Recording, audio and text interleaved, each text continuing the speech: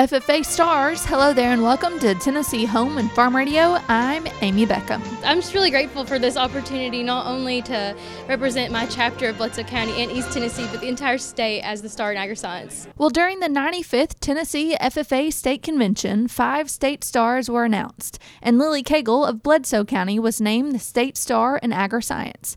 She explains what this award is all about. Star awards would technically be whoever has the best proficiency and their best SAE, so Agriscience is really just understanding and researching more about the agriculture industry and finding solutions to that, and just compared to everybody else in the state, which I know the other candidates that were applying for this were just as amazing, and I'm just very grateful for this opportunity. Lillie provides some insight into the research she has completed during her time in the Blue Jacket. So I've completed 3 projects through Agriscience research. The first one was comparing how high-fat and low-fat diets affect your brain. The second one was comparing the safety and effectiveness of ozone cleaning, and the last one was the effects of acid precipitation on the environment and how we can reverse those. The State Star Greenhand is Cannon Wilhoit of the South Greene FFA chapter, who is a freshman in high school and has already competed in several contests. Competed in every contest that I could. I've been in soil judging, livestock, I've competed in creed, I've done multiple different CDEs and competed across the country with my Boer goats. And Cannon explains a little about what this prestigious honor means to her. For me, that's just a way for me to be able to get the Boer goat name out there, especially in Tennessee, because it's not a big name. But also to me, it just means that I'm able to promote the agriculture industry, which is what I'm all about.